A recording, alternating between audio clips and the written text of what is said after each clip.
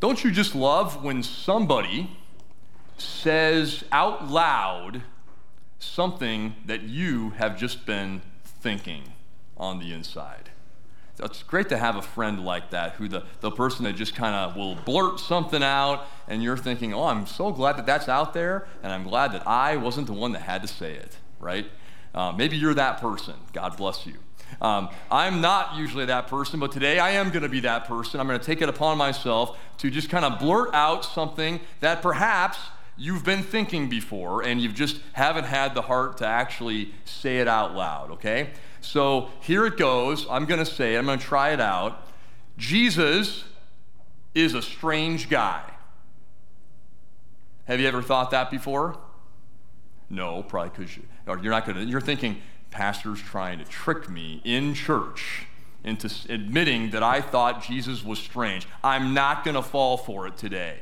I'm not trying to trick you. I'm trying to actually say something that I think maybe some of us have thought before.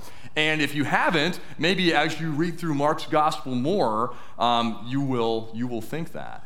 Because Jesus is a strange guy in Mark's gospel. And I'm feeling that you guys are not with me yet, so I'm feeling some pressure to explain myself before I get booed out of this joint. So I'm going to try to do that here very soon. But it's wonderful. We have these four gospel books, right, in the New Testament. We have Matthew and Mark and Luke and John, and they each tell, they're not like exactly the same story, right? We get to the same point eventually, but there are different perspectives that each of the gospel writers share, different ways that they sometimes organize some of the same material, and some stories that they highlight and some that are absent in other gospels. And so they each kind of, ultimately it's the same Jesus, it's the same Savior for you, but a little bit of a different portrayal of Jesus with each of the four gospel accounts. And I would argue that in Mark's gospel, he's kind of strange. Now, I have to say, I believe it would be strange if Jesus didn't appear to be strange in the gospel. I'm losing you even more now. But track with me here. Imagine, this world is kind of strange in and of itself, right? It's a broken, sinful world. We don't have the right thoughts, the right expectations of God, even the right expectations for what God's promised Messiah is going to be like when he finally comes. So then you have the sinless Son of God coming down from heaven, barging into this broken, sinful creation. Doesn't it just make sense that he would appear strange to us? He's so different than us, right? It'd be strange if he didn't look strange. And so that's exactly how Mark's gospel portrays him, the Son of God coming into this creation, and he appears to be strange. So he is a strange guy in Mark's gospel. Let me give you a few examples here of Jesus being strange. We can all admit this without being sinful, right? That Jesus is strange. First of all, we see pretty clearly that Jesus has divine power in the Gospel of Mark. He is God, after all. He does things that only God can do. He raises the dead, he walks on the water, he casts out demons. You're reading it and you're like, yep, see, that checks the divinity box. He's got God power. But then sometimes, even in the same story or in the next story, you turn the page and then Jesus is depicted as a frail human being with some kinds of limitations. For instance, Jesus sometimes gets angry when his enemies oppose him. There's the one story where it's the woman who's been bleeding for 12 years comes up, there's a big crowd of people around, and she just touches his garment and then dashes away, and Jesus says, "Who touched me?" Like he doesn't know. I thought he was God. I thought he would know everything. He doesn't know who touched him? That's kind of weird, right? Then there's another story where Jesus goes to a town, and it says, Mark tells us, he was unable to do any miracles there because of their lack of faith. Unable to do anything? This is strange. This is just kind of objectively strange. And this is tip of the iceberg here so far. Furthermore, he also is kind of strange and erratic in his behavior sometimes. He's hiding out in chapter 1 from the crowds. People want him to heal them, and he's hiding. And then sometimes he does heal people, and then he sternly tells them, don't say nothing to nobody. And then probably the weirdest thing that he does, maybe in the whole book, is he comes up to a fig tree, and the fig tree is not producing figs. And he curses the tree, and it shrivels up and it dies. But then Mark tells us it wasn't even the season for figs. That's strange, right? Furthermore, Jesus' own family thinks he's crazy. His enemies say he has a demon, and then he's on the cross, and he's crying out to God the Father, why have you forsaken me? You set all these things out on the table. You try to put them all together and come up with a clear and coherent picture of who Jesus is. It's hard to do. It's a strange book about a strange hero. And so because Mark is a strange book, in Mark, as he tells this story, seeing is not believing. You could observe all the events, all the actions that Jesus takes in the gospel, and it would not automatically have you arrive at a conclusion about who Jesus is. Seeing is not believing. Rather, this is backwards. It's a strange book, right? Seeing follows from believing, as Mark tells us the whole story. Seeing follows from believing. We'll say a lot more about that. I have, when I was training to be a pastor at Concordia Seminary, I had a professor named Dr. Jim Veltz, and his unofficial title there was the Mark Guy. He was the expert on the Gospel of Mark. He wrote the books on it. I took a class from him just about the Gospel of Mark. Shout out to him. I'm kind of a mild fanboy of his because he's helped me with Mark Bible studies and Mark sermons, so I just had to throw that out there here today. But I wanted to show a quote from Dr. Veltz. This is what he says, kind of a high-level explanation about what Mark is about. He says, "This then is what Mark's gospel is about. The ambiguity of the evidence, the necessity of believing in the face of such evidence, and the reliability of Jesus' word." The reliability of Jesus' word. That's the main thing. But what he's explaining is the gospel does not give you a clear way to see. The gospel does not give you just, here's all the nicely, neatly organized facts. You can observe things about Jesus and come to the only possible conclusion. That is not what the gospel will give you. It will not give you a sign that you could see and then believe. In fact, it kind of reminds me of Jesus in chapter 8 of Mark's gospel. The Pharisees, they're like the bad guys in the story, right? They come up and they demand a sign. Jesus, give us a sign so that we might believe. And Jesus is frustrated by this. He says, "Why does this generation seek a sign? Truly, I say to you, no sign will be given to this generation." No sign, no clear evidence will be given. What you will be given, however, all you will be given is the word of Jesus. And in Mark's gospel, and for us, that is enough. The word of Jesus is enough. And you're thinking, that's overly simplistic, Pastor. That's not enough for me. Well, the good news is it really is enough. It is that simple. But we'll talk about how we react to this sometimes. But in Mark, believing the word of Jesus will help you see. Believing comes, and then seeing with eyes of faith comes after. So the question for us that we wrestle with all the time is, how am I supposed to believe before seeing in a seeing is believing world? You want me to live in this backwards kind of way? I like to see things first. And we do, right? We kind of are like the Pharisees. We're sinful people, right? We want God to make everything just the way that we want it to be. God, give me a sign that I might believe. Justify yourself, God. Prove it to me. That's kind of the way, a lot of things in life work, right? We want to and know what we're working with. We want it to just be clear. We want the cold, hard facts. Come on, God, can't you give that to me? So we struggle with that. We struggle pretty mightily with it sometimes. We like to be in control of most things. We don't like having ambiguous evidence, and we sure don't like to be dependent on someone else, like for our future. We don't like that. That's not plan A for us.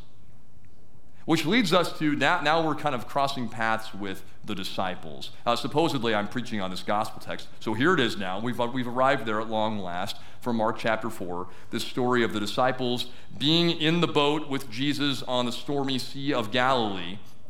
And so we like to be in control. The disciples are very much not in control in this story. We like to have evidence that's clear, unambiguous. The disciples have not received that. All they have is a bunch of ambiguous evidence so far in their experience with Jesus. We do not like to be dependent on someone else's word. The disciples are very dependent in this moment on the word of Jesus to save them. So we can kind of vibe with the disciples here and what's going on. And so we have just that quick, we've read the story, we've kind of acted it out again, but the disciples are scared. They go wake up Jesus. He wakes up and he speaks, "Peace, be still," and everything calms down. Now we'll kind of hold it there for a minute. But the disciples are confused at this point. Because again, they've seen all types of things about Jesus so far. They've seen some strange stuff, and they haven't been able to figure it all out. But they know one thing. They know that only God can control the chaotic, stormy sea. Do you guys have a healthy respect for the water? Yeah, I really do. And from ancient times, it's always been, this has been one of the things that humanity has admitted, you know what, we can kind of in some respects exert some level of control over the water, but definitely not all the way. It's untamable, really, these waters. Now I know even today we have better technology in the way we build ships and boats and everything. Still, if the waters are starting to get roil up, like you don't want to be out there. So this healthy respect and even a fear for the water has existed for all of history, and the disciples sure knew that only God can control the sea. We see this from our story about Jonah, right? Kind of a similar story in some respects to this story from our gospel. Jonah's sleeping, Jesus is sleeping, but they have to toss. God ultimately stops, he calms it down once Jonah plops into the water. But even that psalm reading, it acknowledges that it's only God who can protect his people when they're out on the waters. So the disciples, they're thinking, well, we know God is the only one that can do this, control his creation. But Jesus just spoke. And the sea acted like its master had spoken. Jesus, we've seen some strange things about him, but we have seen him use his words and have control like God. It's like the wind and the waves acted like God spoke, which he had, right? Jesus is God, and he speaks, and things fall into place. So Jesus uses his words, "Peace, be still," and the sea calms. And the disciples ask, who then is this? They are wrestling with what his identity is. They're wrestling with all the strange evidence, and they don't quite know. Who indeed is this Jesus? Jesus says something pretty striking then at the end of this story. It's a pretty short story, but there's a lot of stuff packed into it. Jesus says, "Have you still no faith?" That hurts to hear that. I bet that was hurtful to hear. Have you still no faith? I think, though, that Jesus, he sometimes will use pretty strong, exaggerated language to get a point across. So I don't think that he meant they had zero faith. I think it's pretty clear that the disciples don't have no faith, forgive the double negative, But they don't have no faith. Clearly, they rushed over to Jesus when they were scared. They knew that he could do something for them. So there's some kind of faith there, even though maybe it's kind of weak and incomplete, imperfect. There's some type of faith there. But Jesus, for the disciples, Jesus kind of serves two purposes here. He is both an example of faith and also the object of their faith. So let me explain what I mean by that. Jesus shows himself to be an example of faith in his Father. So he is in the middle of this storm and he's sleeping because he trusts that God the Father will protect him. And it made me think of my family used to go on a lot of road trips. So we were in the car a lot, and I don't want to brag, but I am very good at sleeping. And so I could fall in the backseat, I could fall asleep kind of no matter what the conditions were. Whether it was just picture perfect driving conditions, I could fall asleep. But on the other extreme, rain is pouring down, the wind is blowing the car, all along the road. They're driving through, like these windy mountain roads in Tennessee or something, and I'm also sleeping. Now, maybe I was naive, I don't know, but I think it just shows that trust, that total trust that, hey, Mom and Dad, they're going to drive, they're going to get us where we're supposed to go. They're in control. And I think that's what we see here from Jesus. He's just sleeping in the boat. He's trusting in his Father. The disciples did not have the same confidence about things, but so it shows that they saw Jesus as an example of what faith looks like, but it also shows as they quickly go over to him, he is the object of their faith. They are putting their faith in him.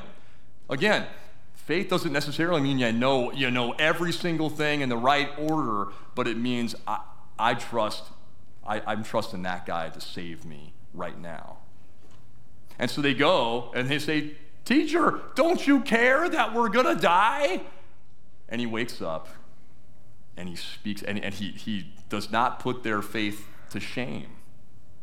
He speaks, "Peace, be still," and everything is calm. He does save them, in fact. And they see that powerful, reliable word of Jesus as they put that faith in him. They're finally giving up that control, kind of setting aside, there's a lot of ambiguous evidence, I don't quite know. It's okay to be dependent on this Jesus.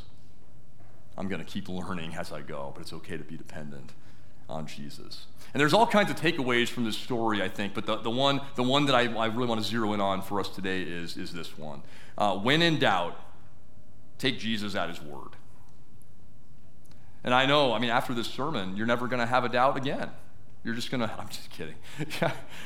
that would be strange. We're still going to have doubts. We're still going to have struggles. But the main point for us is, as Mark is trying to show us, you have the word of Jesus, and it is enough. It is enough for you. The word of Jesus is powerful, and it is reliable, for you can build your life upon it. So when in doubt, you hear the word of Jesus. Take Jesus at his word, that calms the chaotic creation. Take Jesus at his word, that word that speaks and calms the doubts and the fears that you might have. Take Jesus at his word, the word that you're torn up inside, you're worried about, like, can God love me? Can God really forgive the things that I've done? And he confirms that, in fact, your sins are forgiven. We see this all throughout the Gospel of Mark, that the word of Jesus is the main thing. And we see it eventually at the very end. Mark chapter 16, the end of the Gospel, it's Easter morning, and Jesus has died a couple days before. The women come to the tomb early in the morning. They look inside. It's empty. Oh, but there's an angel there. And the angel says, you're looking for Jesus. He is not dead. He's risen, just as he told you. And in fact, in that Easter story, you don't even see Jesus on screen, so to speak. He doesn't appear in that story. All you get is the word of the angel calling back what he said before. I'm going to suffer, I'm going to die, I'm going to rise again. And the angel says, yeah, you didn't, just as he told you, this is what's happened. the word of Jesus is enough. So as you read through this strange, admittedly this strange story from Mark about this strange, sinless Son of God entering into this strange world to redeem and restore all people back into relationship with the Father, latch onto that word and be thankful that you have the word of Jesus. And be thankful that you have the Holy Spirit that Jesus sends to help you believe the word, to take Jesus at his word so that then you can see. And that's the order. You believe and then you see. So believe Jesus' words and see him as your Lord and your Savior from all the chaos that this world might throw at you. Hear his word and know and believe and see him as your Savior. In his name, amen. Would you pray with me now? Heavenly Father, we thank you for sending your Son Jesus into this world. And even though we don't have the eyes to see rightly who he is and what he means, but we thank you that we have his word and we have the Spirit to help us take him at his word and believe it and then see clearly. So give us these eyes of faith and help us to always take Jesus at his word. In his name, amen.